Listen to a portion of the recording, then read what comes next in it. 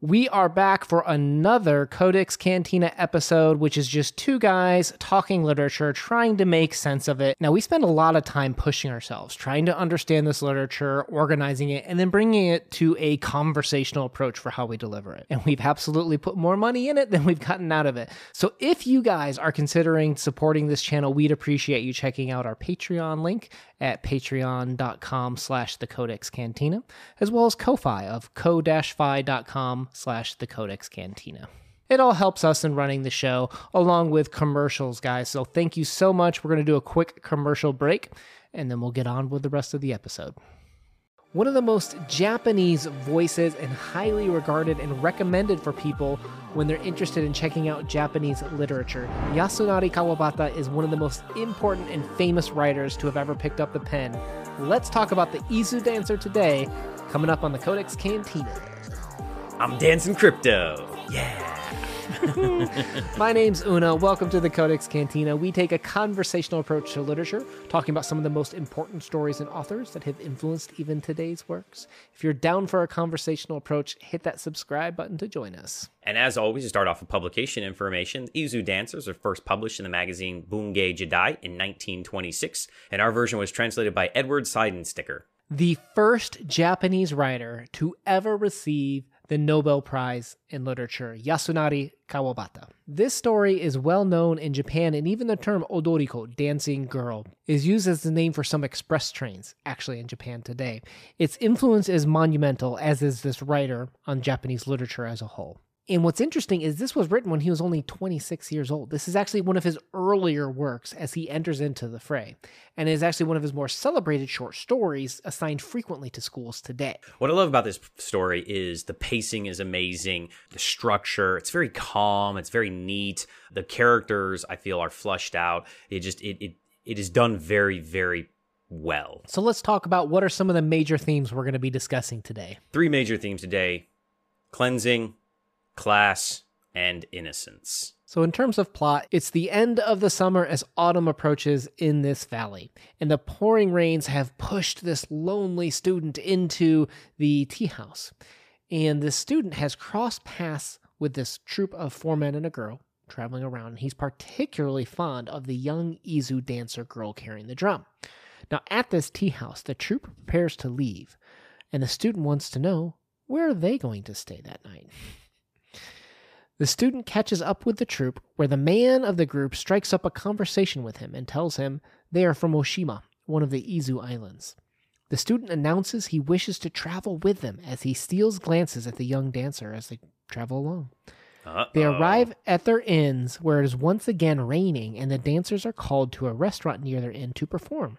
The student's mind races, not knowing where the girl is that evening. Now the next morning, the man invites the student to the bath. He spots the Izu dancer at the bathhouse and now realizes his grave mistake. The girl's dress and hair made her appear much older than she actually was. That night, instead of being called to her by the drums, he stayed back to play go with the locals. He doesn't feel clear-minded until the dancers leave, though. The next day, instead of leaving, the troupe decides to stay because they've learned of a party that evening at which they wish to perform. They ask the student to stay with them, and they promise to head out tomorrow. The student learns the group mourns a recent loss of their baby, and that had only lived for a week. The student learns everyone's relations to each other. The man is married to the woman. One of them is the older mother. The youngest girl is the man's younger sister, Kaoru, and then they have a maid as well.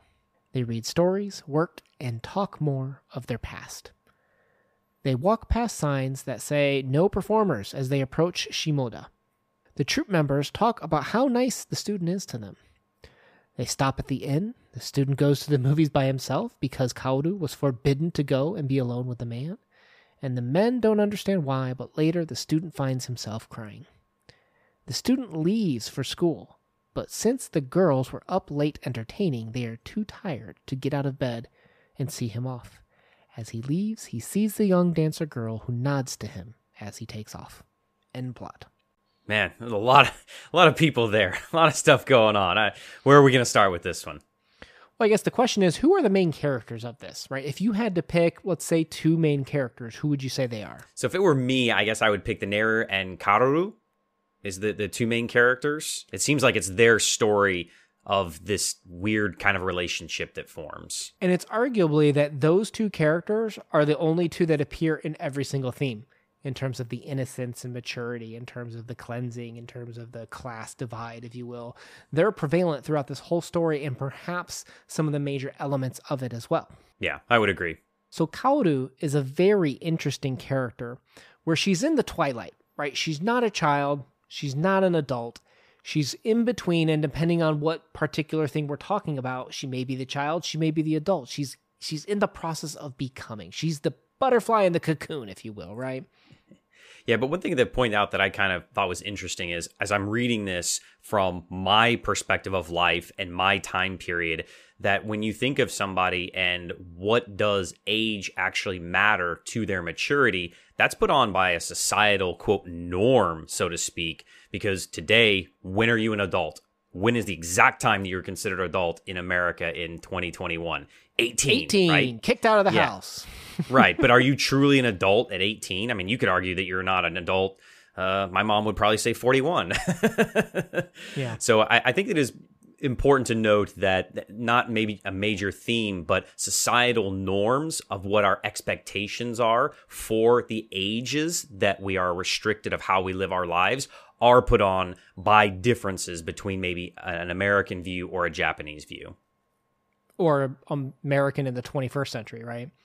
Of course, or the 19th century, and that's going to change. And I think that is important to note when reading this story of maybe how you have some conflicting feelings when you were reading about this relationship between these two. So we have some clues from characters in universe in this story where the woman says, "Dear me, the child's come to a dangerous age." And it kind of reminds me, like, the way that she plays the drums and the way this man just feels like called to her, it kind of reminds me of that feeling that maybe some old Greek stories would play with, such as like the sirens calling to Ulysses. And it's not like this very specific or personal attraction. It's this general draw that this man is feeling pulled towards. I think it's very interesting that they make the young girl the one that's dangerous, and that the narrator is fearful of her. And that's usually kind of a twist, right? Usually it's the dashing hero is not afraid of anything, and it's the damsel in distress. And we're kind of throwing those gender norms out the window and going with something a little bit new. And I found that kind of cool and fascinating. That's true. And we see that our hero is behaving to social norms in a sense, because as soon as he finds out that she's younger than he thought, he's like, whoa, like he ejects her from the mind. He does, he wants to play Go with the locals instead of watching, her perform and such. And I think his relationship with her kind of shifts a little bit too, where instead of it being this not an attached romanticism, but this draw to her, it shifts into almost kind of like more of like a protecting brotherly love is what it felt like to me. Well, I think we have this weird dynamic between these two, right? But then you have a third party coming in as well as the narrator. He's conflicted with his own feelings, and he's kind of like resentful of his own personality, and he's so conflicted. And then you have the mother then come into the story as well. And of course, we see then the motherly instincts, this man's a predator and doesn't let her daughter be alone and make sure, that she's always being watched. And, that motherly, I think, nurture nature thing comes into play here. Well, I wouldn't say that she thought she was a predator. I mean, she does make sure that her daughter's watched, but she does still invite the boy over to stay with them the next winter, right? Like, that's not something that you do to a predator per se. But she is aware of the fact that her daughter's coming of age, right? The idea of innocence going away and potential mischievousness, if you will, that a man and a woman can get to when it's alone. She wants to protect her daughter from that because her daughter's not a full adult. She's that dangerous age per se, which plays into that innocence and awakening theme. So the mom is playing her motherly role, and that she is being hyper vigilant for her daughter's choices before maybe she feels her daughter can make her choices for herself. And I think another theme that kind of comes into play here in terms of this idea of moving between states, if you will, is the idea of cleansing. You and I did that video on Shintoism where we were trying to learn more about the Japanese way of life. We learned a little bit more about what was their first way of life. Some people would call it a religion, right? But do you remember how important water was to that? Yeah, and water seems to have sort of a little different meaning in Japanese literature than traditional Western literature. The opening of the story starts with like this sweeping storm that's just pushing our hero along the way and leads him into with this girl, right? And then when he's taking off the next day, we have cold drops of water plopped, ... Right? And then in section 2 at the hotel, rain started pouring around the sunset. The sound of rushing water grew louder, and he was tired of waiting. So what did he do? He went to the bath. And the rain stops, and he thrashes the water, where we have the quote, "The autumn night was bright, washed clean by the rain." And then the opening of section 3, the water had risen in the stream because of all of the rain. So we have a lot of examples of rain being cold, being thrashed, of it pushing our hero along on his journey. It's a very aggressive and maybe violent introduction by water in this point. And you'll notice there's all these references to bathhouses. For people who aren't familiar with what bathhouses are, you may hear onsen, which is kind of like the outside natural spring, and there's also the bathhouse, which are a more modern creation where water is heated. You have rocks and stuff like that, some different chemicals in the pool, but they're all regulated, and it's this idea that the Japanese have this way of thinking about water, of evil is something that can kind of collect or gather upon you. And you have to wash it away. You have to clean your impurities away. And water is one of the main components of doing that. There's rituals for how you do that. And there's even beginning of the New Year rituals for how you cleanse your body with water. And if you go to shrines when you're there in Japan, you'll find little water stations and stuff, and there's official names and approaches and processes for how you're supposed to clean your hands and your face and stuff like that before entering a pure area. And we see all of these concepts, I think, kind of just woven in through this text, where in the beginning we have all these violent, cold, non-peaceful ways of thinking of water. And then what happens to our main character, right? He is thrown in these emotional and lustful thoughts, I guess. I don't mean for it to sound lecherous, but he does have, these sensual thoughts for this girl. Until the bathhouse scene, again, there's that water scene again. And there's this flip from the narrative where he's trying to push her out, and his impure thoughts, if you will, he didn't know at the time that she was younger, but when he finds out, he wants to push her out. And then even water in the story, I feel like, kind of takes a shift too. In the turning point at this moment, we have this quote: "One small figure ran out into the sunlight and stood for a moment at the edge of the platform, calling something to us, arms raised as though for a plunge into the river. It was the little dancer. I looked at her, at the young legs, at the sculpted white body, and suddenly a drought of fresh water seemed to wash over my heart." So in this quote, we have, he was plunged into a river, and the fresh water cleansed his heart. It brought the impurities away. And this is the turning point in the story too. And you can see how the water goes from being this more aggressive and violent or turmoil-like state in the same way that he was, thinking about this girl and lusting and following her and wanting to be around her. And then when he shifts into this pure state, realizing that, she's not really an adult yet, all of a sudden the water becomes a drought of fresh water that washes away the impurities and such.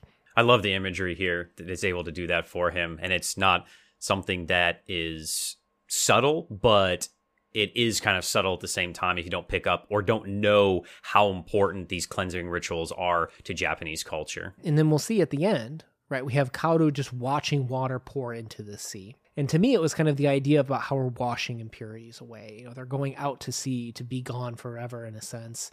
And it all kind of is a sub-narrative to this story, the way that water reflects emotions or the state of these characters through the whole piece. There's a lot of deepness to water, of all the different nuances that it can perform in just one short story. It's kind of incredible.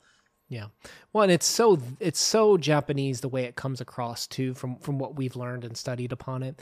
Now, something that I think, I'm a little ashamed for not having picked up on, there'd be these comments, when they were leaving the tea house, Yeah. Where will they stay tonight? I asked the woman when she came back.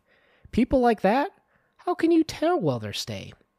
So I'm like, what does she mean, people like that? Like what does that mean? Right? And then there's those talks about them being traveling merchants and they had to sleep at a different inn. I'm like, why do they have to sleep at a different inn? Like, I knew something was going on, but I didn't know if it was like a him versus merchant thing. Like, it wasn't clear. Did you know that part of the story, the way it's interpreted, is part of a class discussion? No, I didn't pick it up the first time. I didn't know what it meant, but as you read it out loud, it's easier to pick up on those inflections of the specific words. Akutagawa would be so embarrassed by us because he puts class divide in almost all of his, and they are contemporaries, right? They are writing around similar times in terms of the economic divide was very big in 1920s Japan, if you will. So I guess one of the ways that you can take this is having to deal with that class differences, where if you remember, I mean, even in Edo period, like education was never really looked down upon too much per se, compared to the rest of the world, I should say, when you look at feudalism across the world. Yeah, right. But, it wasn't readily available, and along comes the Meiji era, right, which really pushed, a lot of education and social reform and stuff like that. But still, the idea of going to this prestigious Tokyo college, he is in a higher class, theoretically, than the traveling performers, the performing beggars, if you will.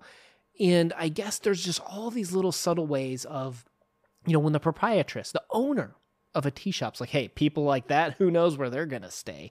She feels comfortable opening up to him, right? Those people, they're not like us. Hey, student, right? Like we've got money, we're higher class. And I think there's kind of in the same way that there's this shift from the student's point of view on the interest in the Izu dancer, Kaoru, we also have a shift on his view of the traveling merchants. When he stays with them, when he learns from them, when they invite him back next winter to stay with them and stuff like that, I think he changes his mind on what it means to relate to people of a different class too.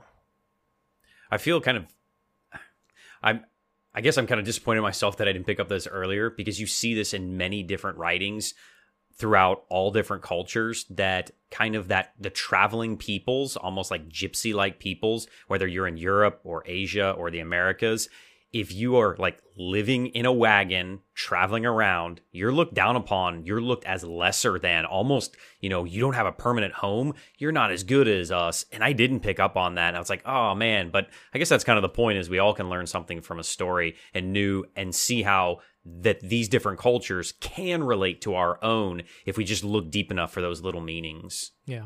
Well, I think you and I also think when we think of college students, do they have money? No. Not in America, they don't. So when this kid was also giving her a tip, and remember, she's like, wow, this is a huge tip. Like that felt strange to me too. And it wasn't as apparent perhaps as maybe, someone who is either from that time or from that culture. I don't know if it's still true today, but I thought it was interesting once I kind of had that pointed out to me. I'm like, oh, a lot of this is starting to click in terms of the money that he's able to do, why he stays at a different inn, and why at the end, when they're staying, not even in Shimoda, they're staying at the place where merchants have to stay, outside of town. They're in the shanties, right? And he finally starts to open up and stay with them in a sense and be like, oh yeah, I will travel with you and I am one of you. And I think it's like that old trope of walking another man's shoes for, 100 miles or whatever. He's traveling with them, hearing their story and empathizing with them. And I think that's what allows him to have a turn of heart and actually kind of open up to these individuals.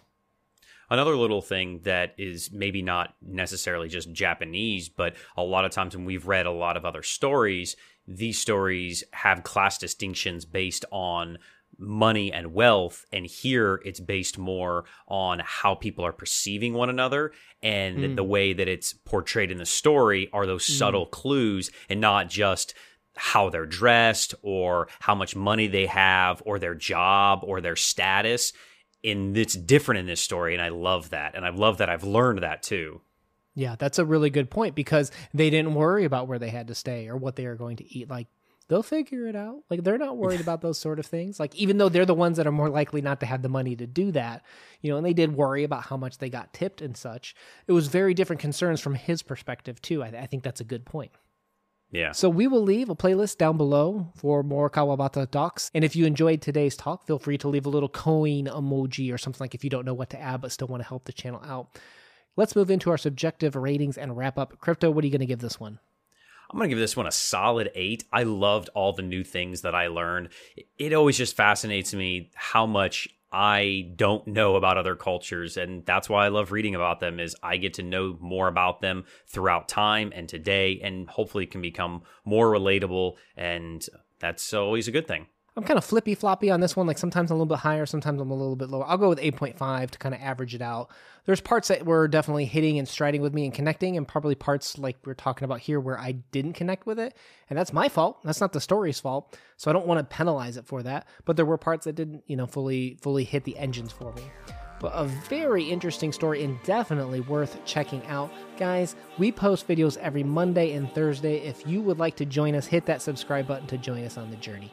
Una out. Peace.